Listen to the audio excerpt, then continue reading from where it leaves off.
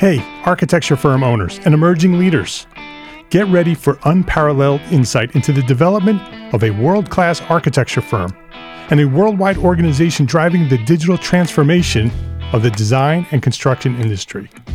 With Build Smart, the podcast that's changing how our profession operates.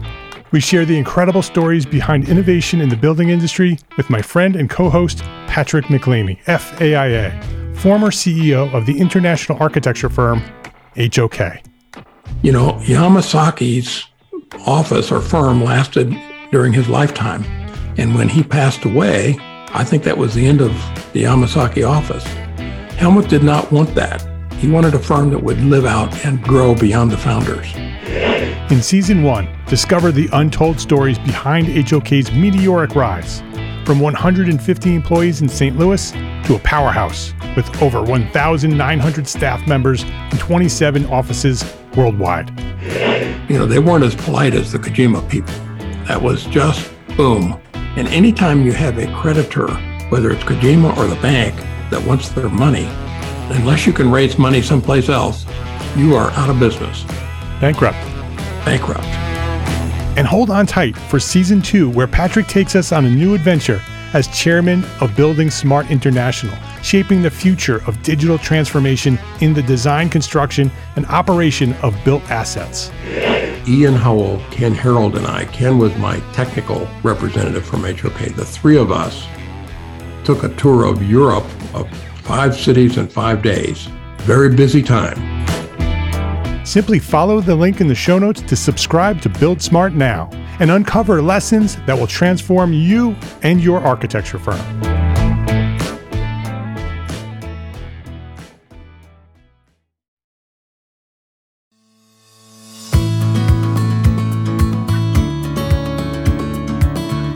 My name is Mark R. LePage, and you are listening to Entree Architect Podcast, where each week I speak with inspiring, passionate people who share their knowledge and expertise, all to help you build a better business as a small firm entrepreneur architect.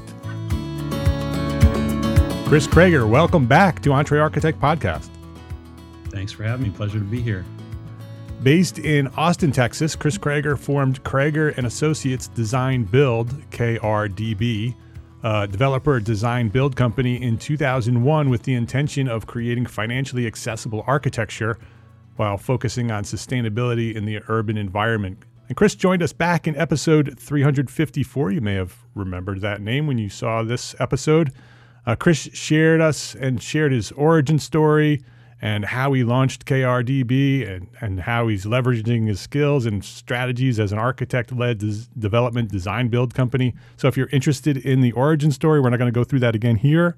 If you're interested in learning about how he launched his firm, it's a great episode. You really ought to go back to episode 354. It's an inspiring story.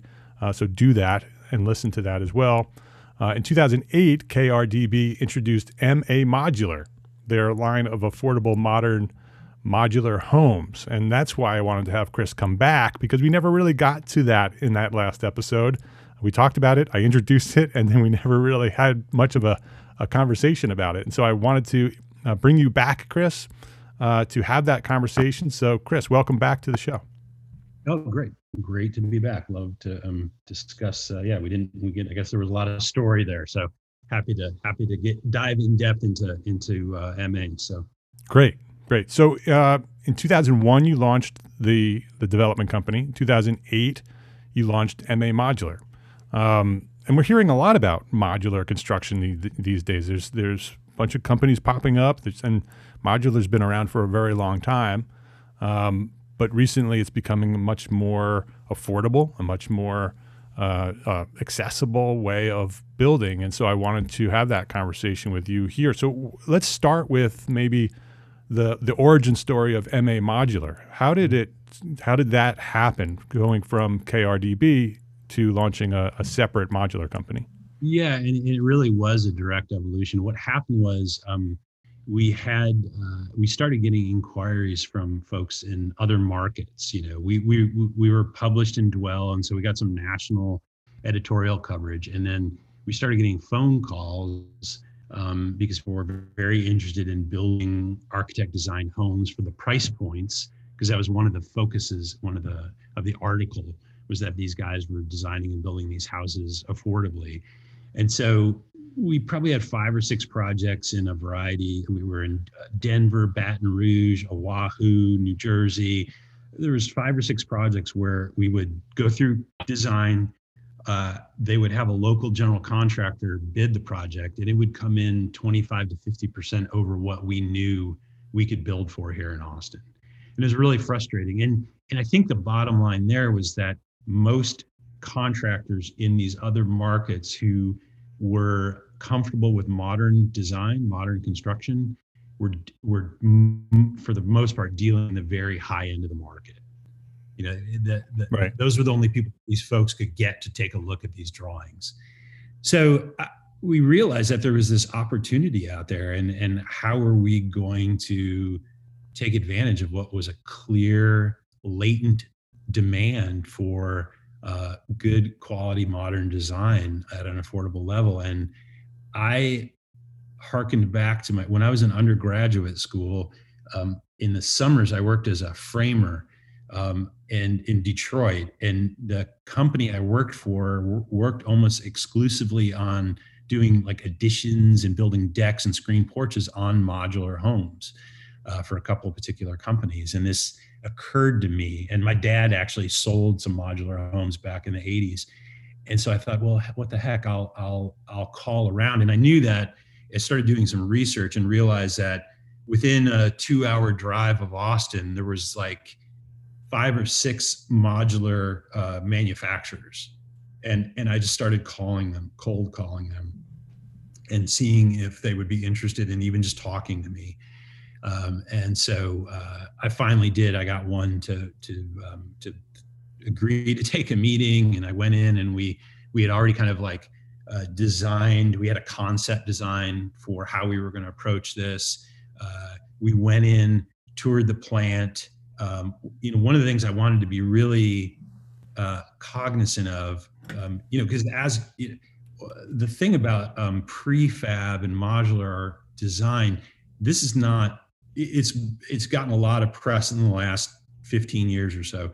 But if you are a student of modern architecture, you go back 100 years, and our colleagues 100 years ago, Buckminster Fuller and Gropius and, all these guys, where almost everybody was taking a stab at creating some kind of a prototype for a factory-built house. And so as a group, as an office, we said to ourselves, well, why the failures? Why is the history of this littered with failures, and really almost not a single example of a success at a kind of a meaningful level? And I think our takeaway was, because there was so much emphasis on first principle and invention and owning a process, or, Fuller's Dymaxion house is a perfect example. That's cool. That's great, whatever. But like, there wasn't a pre-existing infrastructure to build that. So having worked in the industry, I was like, okay, there's already a network of manufacturers and freight companies and crane companies and set crews that exist in every state across the union. So the idea was to tap into a pre-existing system, a pre-existing network that already existed. So when we went to visit the factory, the thing that was really crucial for me, the dialogue I wanted to have with the factory, was, talk to us about your limitations and your parameters. We want to understand how you guys operate, how you build, what you can do, what you can't do. And you know what, the thing we realized is that they were building factory-built housing that was technologically no different than site-built housing. It was, for the most part, stick frame housing that they were just building under a roof, sometimes on an assembly line, sometimes not on an assembly line. It depended on how, the level of sophistication of the factory.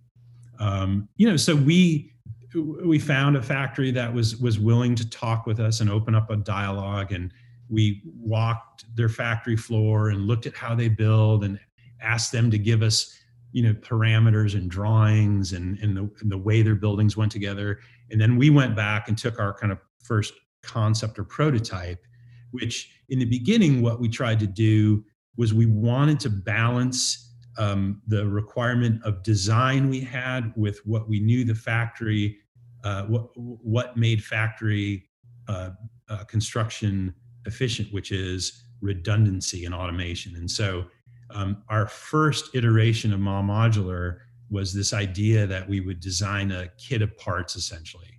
So there would be, we'd have a kitchen, living dining kitchen module, and we would have a 2-bedroom, 1-bath module. And there was I think we had about a dozen different parts. And when we designed those parts, with, so there were two things. There was the design aspect of it, which was, okay, how could this piece be maximally flexible to work in different situations where this might be a door, it might be a window in another context. And then the other layer on that was, okay, the factory has limitations. This is how they build. For example, the most basic one is when you ship a module in what we build. I guess I should take a step back. There's modular construction is really a spectrum, right? A 2x4 is modular, SIPS panels are modular, and then there's what we do, which we call volumetric modular construction. We ship out a building that is relatively complete in parts, not panelized, but it might be 1 or 2 or 3 boxes that are almost complete on the interior that get put together on a site. When you ship those things, there are limitations. For example, in most states, you can't be wider than 15 feet, you can't be taller than 15 feet, and the box can't be longer than 65 feet, give or take. I mean, there's in Texas, of course, because we can do everything bigger, we can ship boxes that are 17-foot 10. Of course, we're the only state in the union where you can ship almost an 18-foot wide box. So we went back and we designed this kit of parts to conform to our design requirements and then the factory limitations, the shipping limitations, what they do in the factory. And so and then we went back to this manufacturer and we said, okay, does this work? And there was a little bit of back and forth, how, and then we talked about, the way they literally build in the factory, the process in the factory.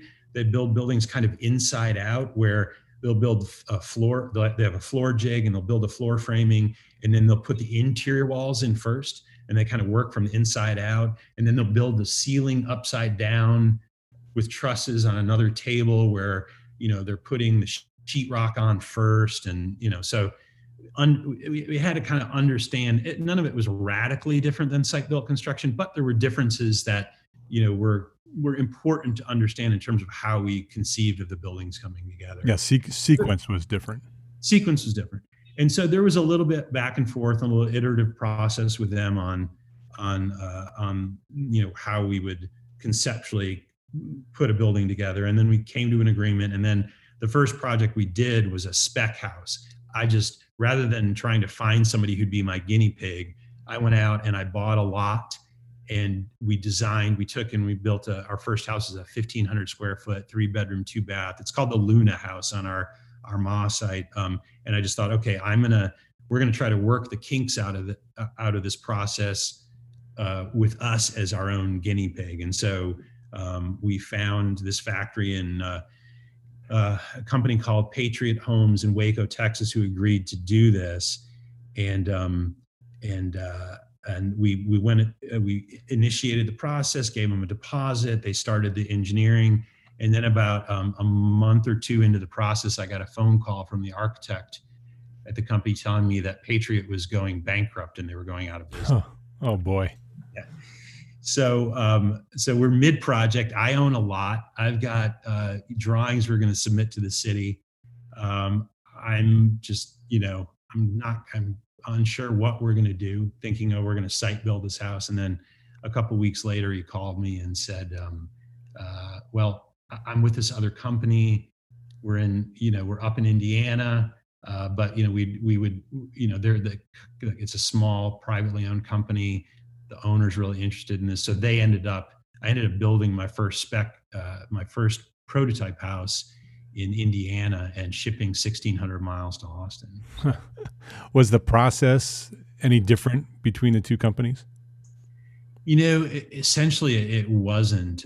That's the good thing. Like there isn't really a lot of variation. Like I said, the primary variation with these companies is like whether they actually build with an assembly line where they literally put the platform is on an assembly line where it's moving, or they may have cranes that move across the buildings, or if there are some companies that like are essentially building like site built construction just under a roof. Right. Right. So in stations. Super low.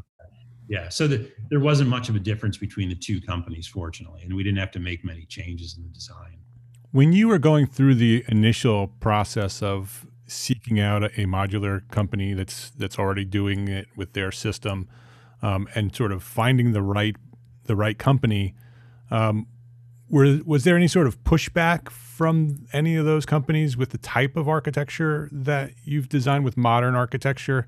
We did that at my firm, I don't know, probably about 12, 15 years ago, considering doing a really small modular house. And the modular companies in our area were all building traditional architecture. They didn't really want to do anything that we were doing. And so clearly we didn't find the right person, and we didn't really pursue it very hard either. But did you have any experience with that? Any sort of, pushback from the companies with working with you?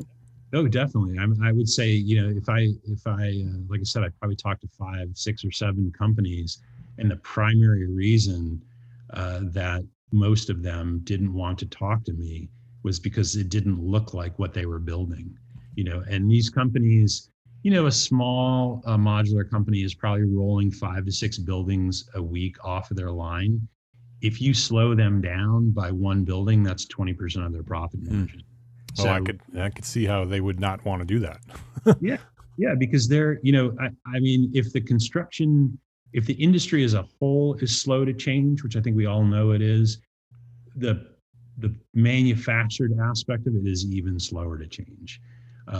So it's been really, there's been a lot of like baby steps and incremental things that we've had to do. Like, I don't expect them to take giant leaps in terms of making changes in their process. And I understand why, because it is a factory. And by definition, the efficiency of a factory is redundancy and people doing the same thing over and over again. And for the most part, most factories are not automated. I mean, there are some factories now that have some level of automation, but essentially it's people building these things. So, right. Yeah. So you'd have to retrain them to do something different, and that slows everything down. Exactly. Even the simplest thing like getting, level 4 or level 5 sheetrock instead of light orange peel out of them. Right. It was something that we think is simple. It's not. And I've had factories who just said, no, we can't do that. Do you have any advice for listeners who want to pursue this? This is something they've been wanting to do, and they're on the verge of doing it. Do you have any advice for them as they are starting their process of finding a partner? Yeah, it's tricky because, it's interesting because I've also witnessed from the inside. I've had I've had ongoing relationships with some modular manufacturers, and I've heard feedback from them about my colleagues, like the companies that I worked with, because trust me, these companies, and a lot of them have gone out of business. Some of them won't even take a phone call. So like, if you can actually even get somebody to call you back that they'd even entertain it, which is very rare these days, they're getting tons of calls. They're getting not just from architects, but from builders, developers, et cetera. And, the feedback I got most often from the manufacturers I was working with was they're like, well, these people call us and they just don't understand the process. Like they want us to do something that's very different, which I guess speaks to what I was saying before going into our research on this was like, I just had an intuition that we were going to have to conform to certain things. Like we had to really adjust our expectations and to create within the constraints of their parameters, to not expect these companies to go outside, not even way outside, even slightly outside of how they build. So I would say that you have to go in curious. You have to go in, if they'll talk to you, the first thing would be, rather than saying, I want you to build this, I would say, tell me what you build and how you build and what your limitations are. Because more often than not, if you don't understand it, you don't understand how they build, what the limitations are, and you just throw those drawings at them, especially today, because these companies are really busy, you're going to have a hard time getting a dialogue started with them. So I'm hearing lots of initial research. Do your homework, understand the process, understand not only the process of construction, but how they build modularly, and specifically the company that you're talking to. How do they build? What are their parameters? What are their limits? Know that prior to approaching them. So when you have that conversation, they know right away that, oh, this is a person who understands what we're doing and how we're doing it. Right. And so that's really important. The other thing I heard you say is that the first project you did was essentially a prototype. It was a spec house. You designed it. You found a manufacturer, although that manufacturer shifted in the middle of the process. But you didn't go have a client, right, hire you to do this. Right. You did that first one. So if you made mistakes, it was okay. It was a learning process. Right. It was your own money. It was your own process. So is that something that you also recommend others do if they want to try to pursue this? Oh, definitely. Because you just, you really don't know what that process is going to be like with that company that first time. And, it can, in the beginning, everybody could be getting along and seeming like they're on the same page, et cetera. But, the unknowns are unknowns. And so if you can go that route, which I understand that not everyone can, I do recommend it, because then once you've gone through that process from conception through, C of O, you're going to, because it's not just, there's this design end of it, the engineering part of it, there's coordinating the transportation, there's the issues that come up with the set. I mean, there's a lot of nuances to the process that are different than site construction, that you would much rather not have a client see you making mistakes on, or not fully grasping, or et cetera, and going through it yourself first time. So yeah, absolutely. If you can do that. What does your process look like today? Did you find a manufacturer or several manufacturers that you now have a partnership with, and how is that working today for you? Yeah, so we've worked with, I kind of lost count. We probably worked with a dozen different manufacturers from the East Coast to the West Coast. Some of them we've done numerous projects on. But there's also, one of the other things to mention is that what MAH has done, MAH has evolved over time, and our modular, the work we've done as modular construction has evolved over time. And the first crucial change in the process and our product was moving away from, so after about 5 years of trying to do this kit of parts approach, I had two different manufacturers I was working with say to me, listen, if this is really going to work long term, it'd be much better for all of us if we didn't have to re-engineer these every time you came to us. Because with the kit of parts approach, even though like part A may have been used in another model, if it's put together in a different assembly, that assembly is a new assembly. So essentially they were like, we want you to have a base set of floor plans. And so we retooled our website, looked at 5 years of inquiries and 5,000 emails, and went back to the drawing board and said, okay, here's what people are most interested in. And the plans you see today on our website are like the 12 plans that represent the kind of critical mass of where we saw the most interest in these modular housing units. The thing that happened about the same time was some projects presented opportunities for us to evolve the modular construction away from a single family and into a different type, which is the kind of higher density, kind of missing middle infill type project, both like townhouses and also mixed use multifamily projects. So we just recently finished. We did a 24,000 square foot mixed use multifamily project here in Austin. It's called Magnolia. The website's 1701magnolia.com, where this was all. It was 20 of the 24,000 square feet was modular construction, and we developed it, designed it, and we're the general contractor on it. So there's now like two baskets of manufacturers that we deal with, because for the most part, the companies that do single family residential product don't also build the commercial product. There are some exceptions, but for the most part, the players in multifamily are specialized in that. Are all the multifamily projects development projects for KRDB, or are you working with other clients as well?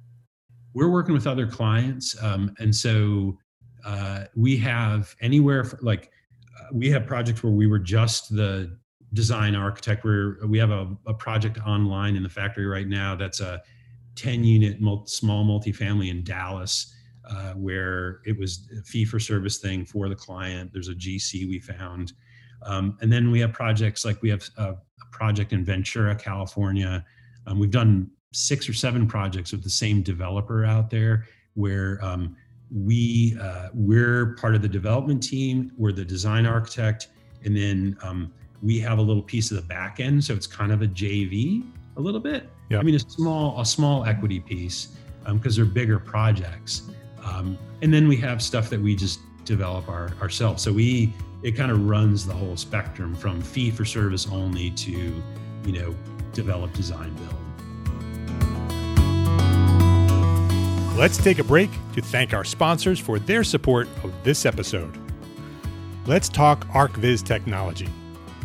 Powered by the near limitless Unreal Engine, our friends at Twinmotion offer a fast and easy way to produce stunning real-time visualizations and immersive experiences for your clients. Twinmotion gives you the tools you need to make faster decisions and relay information to your clients in a way that instantly speaks to them. Breathe life into your scene by changing the season, the weather, the time of day, just by moving a slider, immersing your clients in a way that they'll love and, more importantly, be able to truly picture themselves in. Why not share your design with stakeholders in collaborative reviews and edit your scene together? There's no better way to get buy-in than making your clients feel part of the development process. Right now, they're running an exclusive free trial. Check it out at twinmotion.link/EntreArchitect. That's twinmotion.link/EntreArchitect to get Twinmotion for free. BIM can be important for your next project, but it's not the only thing you need for your next project. That's why it's important that 95% of manufacturers who offer free BIM files on ARCAT also offer another type of data or information that your project may need. That means 95% of the products with BIM also have CAD files, are in a specification, in a patented spec wizard, or may have product information to help you make the right selection. So stop going to a site with just BIM and go to arcat.com to get everything you need for your next project for free and without registering. No cost, no credit card, no email. It's free. That's arcat.com, ARCAT.com. When building a business you're passionate about, it's easy to feel like there aren't enough hours in the day. And if you're doing all the invoicing and accounting on your own, you're probably spending time on work you don't love. FreshBooks is built for business owners like us. It's the all-in-one accounting software that saves entrepreneurs and freelancers up to 11 hours a week. That's 11 hours that you could spend nailing a client pitch, designing your next project, or building your business as an architect. From preparing, sending, and following up on invoices, to tracking and managing expenses, to processing online payments, FreshBooks automates and simplifies all the tough and annoying parts of running your own business. So try FreshBooks for free for 30 days. No credit card required. Go to entrearchitect.com/FreshBooks and enter EntreArchitect in the How Did You Hear About Us section and get more time back to build the business you love. That's EntreArchitect.com/FreshBooks. Please visit our platform sponsors today and thank them for supporting you, the EntreArchitect community. At Ma Modular, what's the process for your client or the customer? I'm not sure what you would call them in this case. What's that process like when they approach Ma Modular? Yeah, and that's been one of the really, probably I would say one of the trickiest things for us has been how to figure out a system of vetting leads, and because tons of people are interested in this. Like we get there's literally, like I said, we have an email list. I think it's up to 6,000 people who have taken the time to go in and fill out a survey and register. But the problem is and people they're super interested in design. They're interested in modular. Every one of these people, if they had their druthers, would get on the phone with you for 2 hours. Right. And so, your close ratio is low single digits. And so one of the things we've really had to do is to make our website more robust in terms of the information we have on there. And then a first level of filtration being an FAQ and a form the clients fill out, that then that's automated. And then our office manager will review that. And there's some key questions in there, and there's an automated, as soon as they fill that out, they get an auto response. Someone will get back to you. The first level of filtration is my office manager takes a look at it, sees if it's in a market we work in, sees if it's a project of us, do they have reasonable expectations on budget? I mean, there's a series of maybe a half dozen indicators where it goes through that filter. If it passes through that filter, I then have a dedicated project manager who then will try to, without getting on the phone, vet that even further. For example, one of the key things, if it's not in the Austin market, the client needs to have a general contractor on board. That general contractor does not have to have experience with modular construction, but has to have a willingness to get in. So at this point, if we tell somebody, listen, we'll answer your questions via email, but until you have somebody who is serious and willing to at least enter a dialogue on the contracting side about how to execute this project, it's a waste of time for us to talk, because that the components in the equation are the client, us as the architect, the manufacturer, and the general contractor. We have to have the general contractor. And then we have a kind of a phased approach where we've kind of condensed the design process into, we have basic design and detailed design. And then the basic design, once we get through that kind of first series of vetting and they have a GC and we've made sure that they don't have deed restrictions, or there are municipalities who restrict modular construction just blanket across the board.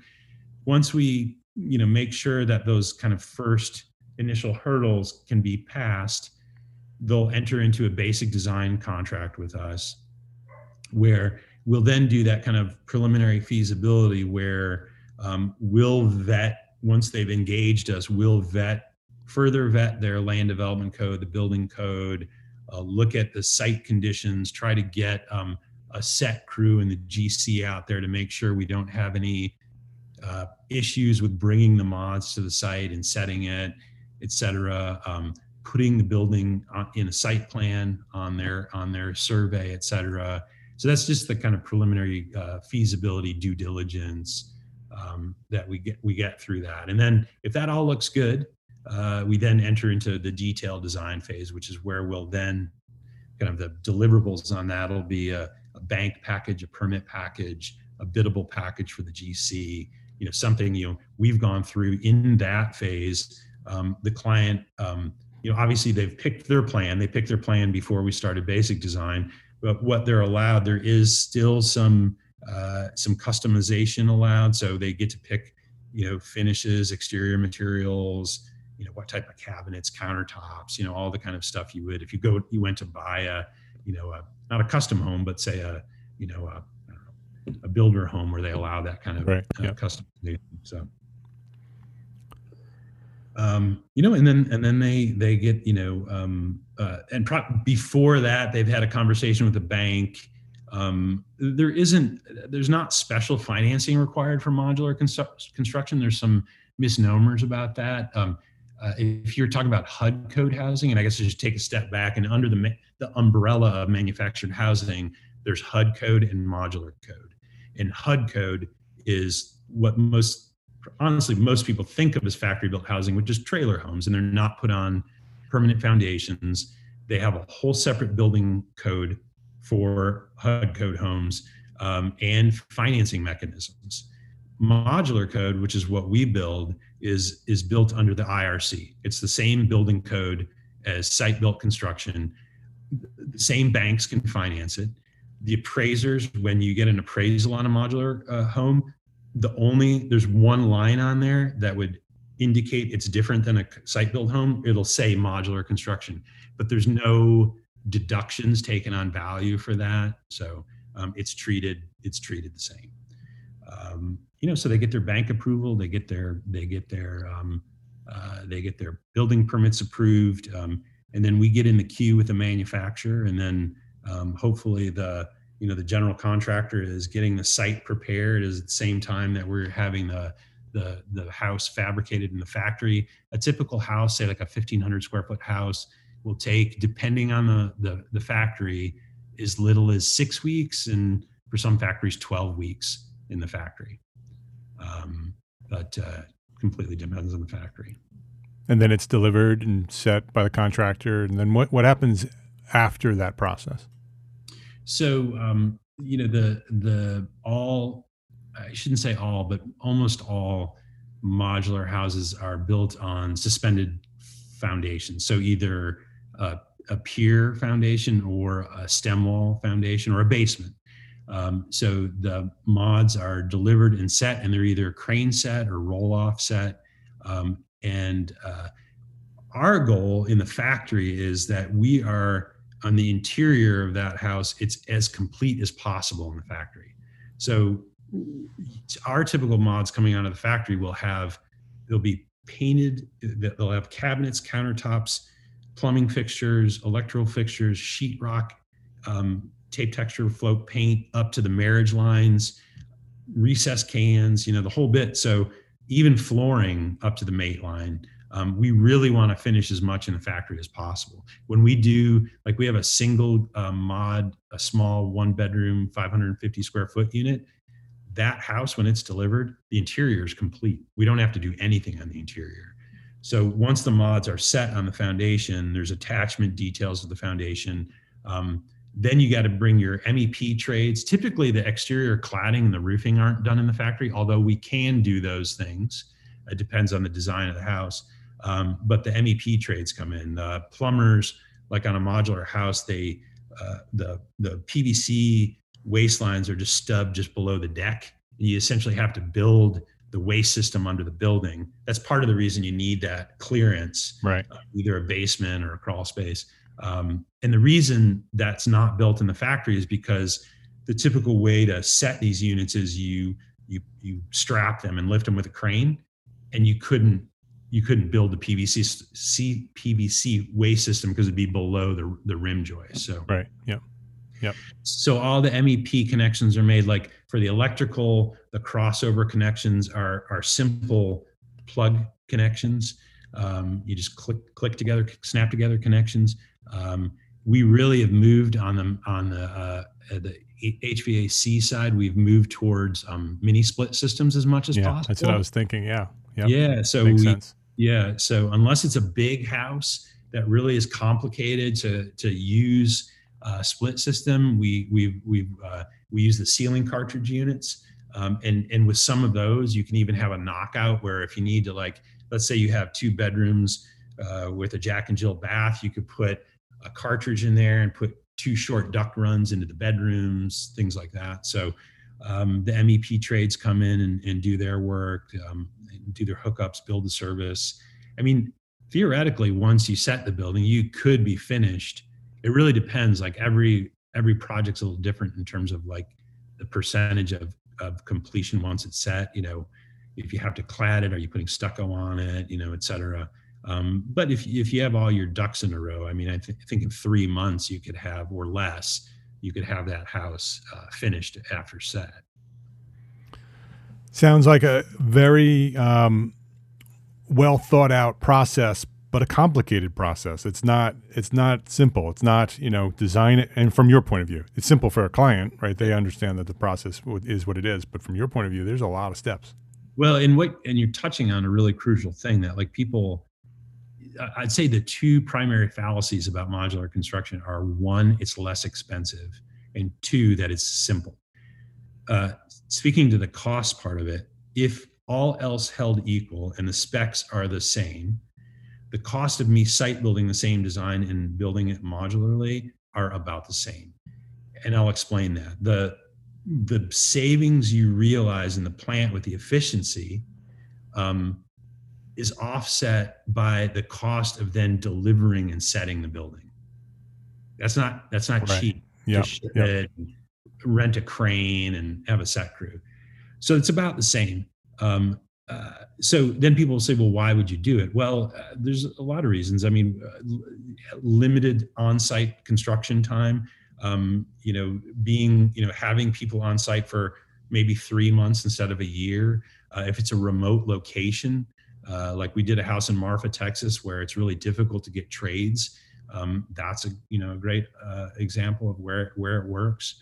One of the advantages of building in the factory environment is you're in a controlled environment. And so you're not, exposing the building to the inevitable rain and wind and whatever that you get with site built construction. And then the second thing, that the complexity part of it, I tell people in the first conversations, if they finally get to me after like the 2 or 3 or 4 layers of vetting, one of the first things I say to them is doing a modular house is only slightly less complicated than building a site-built house. Honestly, it's like you're taking, that imagine the budget that's 200 line items long, and you're kind of compressing about 50% of it into one vendor, but there's still all of the logistics and a few more.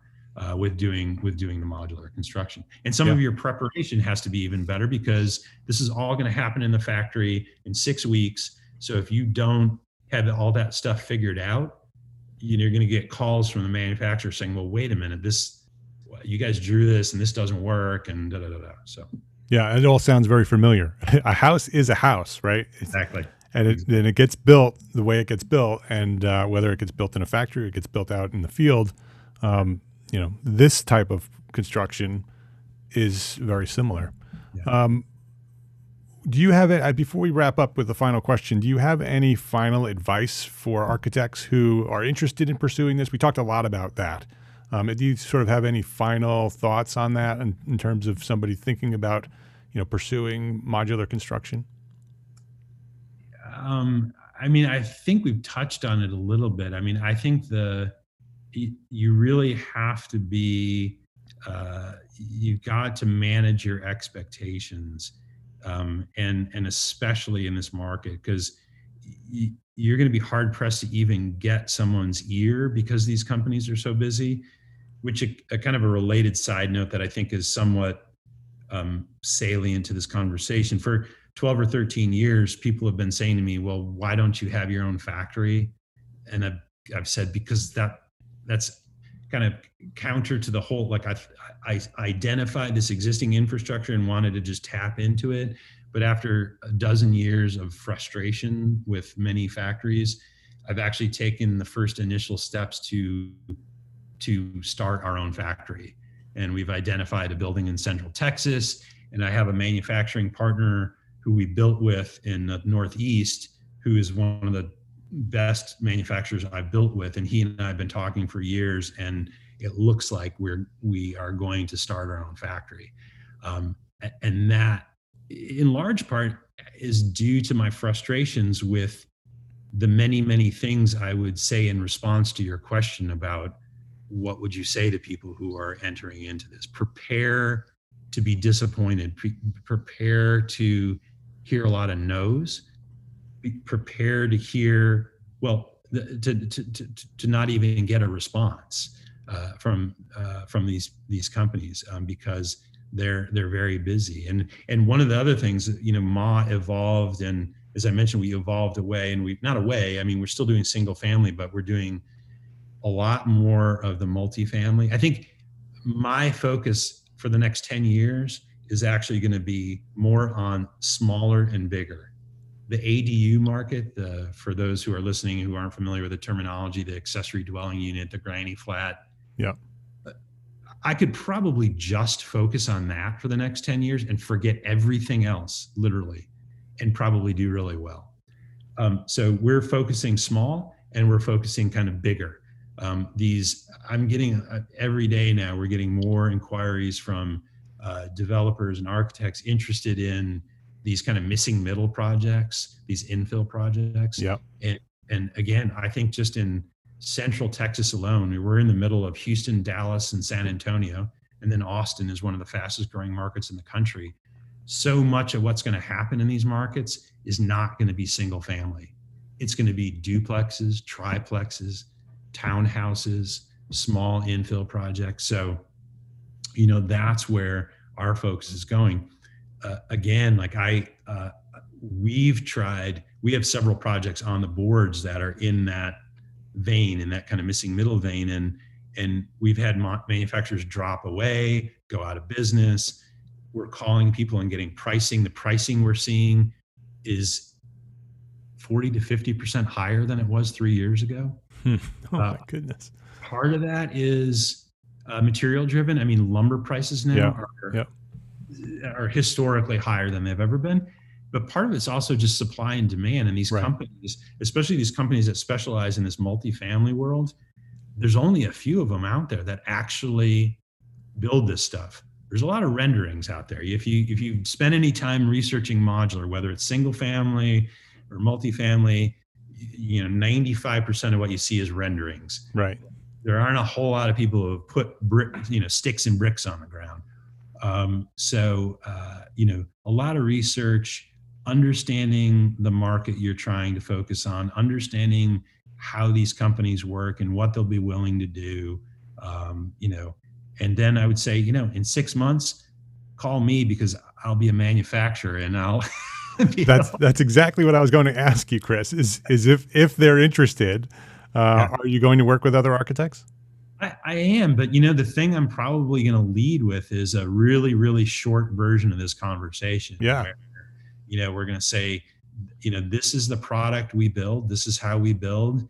And, if you can work within these parameters, we'd be happy to talk to you. But, the thing that I'm excited about is not only to kind of work around all these problems and headaches I've had on a baseline level with these companies, but the opportunity to build the highest performance buildings coming out of a factory. That's super exciting. That's really exciting to me. And we've been talking, we've had some opportunities recently where we've got some calls from some companies who dwell in the world of sustainability and want to work with us. And the idea that we can not only do these factory built houses, but to create high performance buildings, and to really focus on that is honestly, I think that's what put me over the finish line with the mental block of do you really want to get into the manufacturing business? Because I can't get these companies to really do what I want to do. So I guess like most everything else I've done, I just decided, okay, I'm just going to do it. It sounds, I mean, from hearing your origin story from the very beginning all the way through, developing the development architecture firm, through launching Ma Modular, and just hearing this story, it sounds like the next step in your evolution. It's like it's where you should be. It's exciting to hear that story, and I appreciate you for sharing it. It's very inspiring. It's also very enlightening. I think this is an episode that you and I can both send people to when they're thinking about doing this. Go listen to this episode, hear what Chris is saying, because it's important to understand the complexities of this, that it's not as simple as it sounds. And so I appreciate you for sharing all of that and being so transparent. What would you say is one thing that an architect should do right now, today, to build a better business for tomorrow?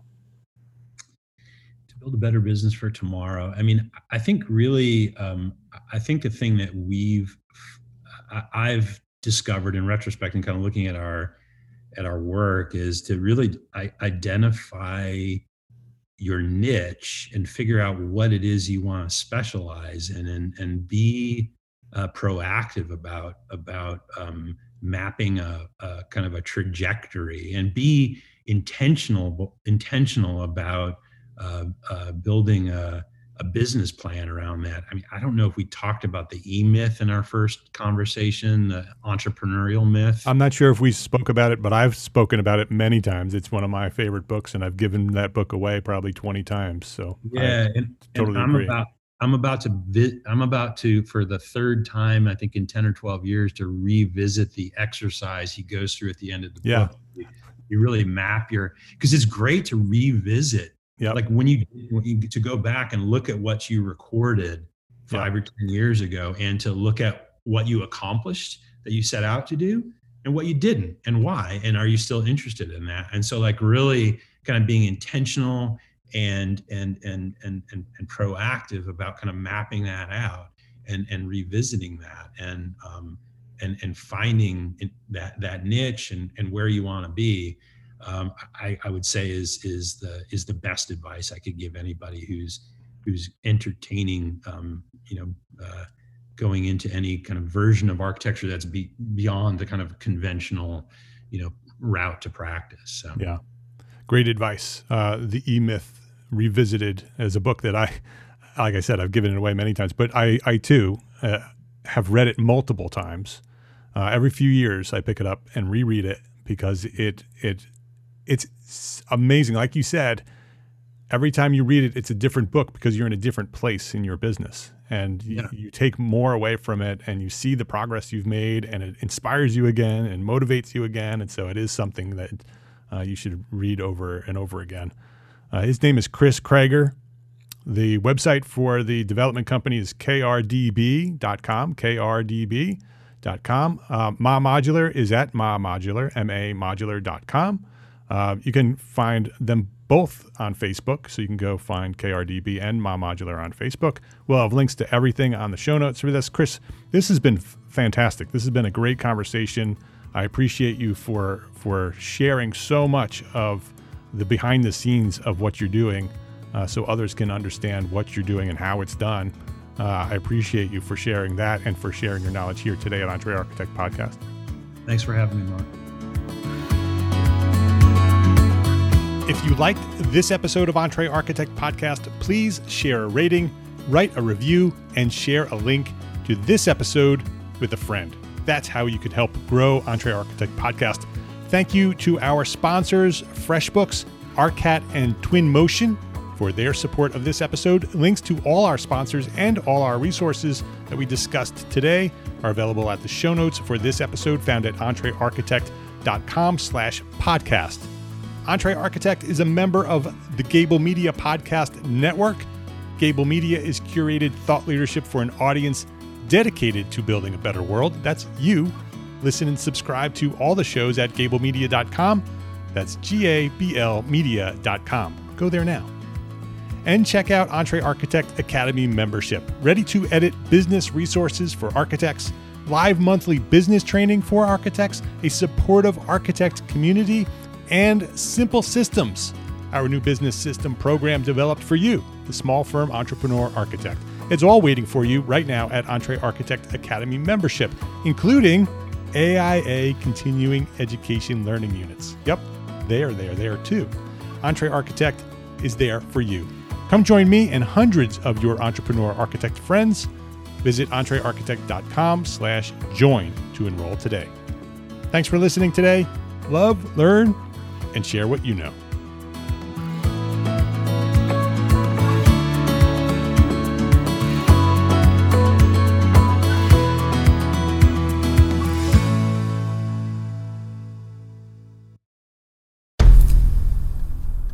I've mentioned it to my family, but in terms of telling people like, oh yeah, we're doing this, I'm looking for projects, you got anything? I'm not there yet because it scares the out of me. Dreaming of launching your own architecture firm? Well, buckle up for a wild ride with Emerging, the podcast that shares what it's really like to start an architecture firm. Where do we begin? We don't even know what type of business to formalize as. Is it an LLC? Is it an LLP? Like, how are taxes? I mean, the list is astronomical. Season 1 featured founders Jeffrey, Lexi, and Chris, owners of Level Studio Architecture, are your fearless guides on this unfiltered journey from napkin sketches to a thriving studio. One evening, stumbled into one last dive, we sat at the bar and pondered our postgraduate futures. Amidst the conversation, a napkin became the canvas for our aspirations, sketching plans and milestones, sealing our heartfelt commitment and shared dreams.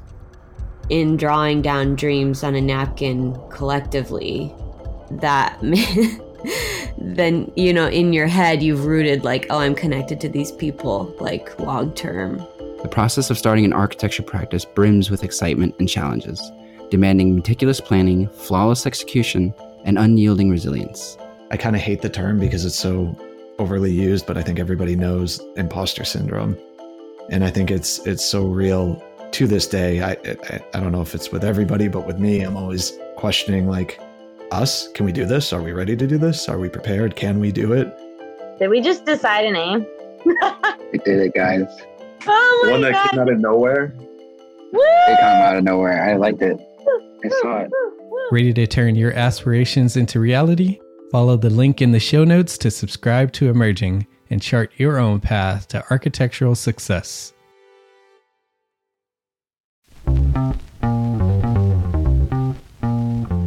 Calling all small firm architects. It's time to tap into your full potential with Entre Architects Context and Clarity, where inspiration meets innovation. Hey, it's Mark R. LePage, founder of Entre Architect, and I'm inviting you to join my two favorite co-hosts, Jeff Eccles and Katie Kangas, as they bring together authors, experts, and thought leaders for electric conversations with entrepreneur architects around the globe.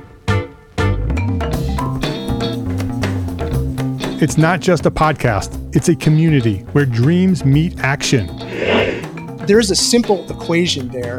And what that did, just doing that basic calculation, was it allowed me to compare what I had actually saved in my retirement accounts to what I thought a possible projected annual spend might be. Artists are temperamental, so beautiful design is going to be a priority. When the job is done, we're going to actually need to live in the house, not live with the person who designed it.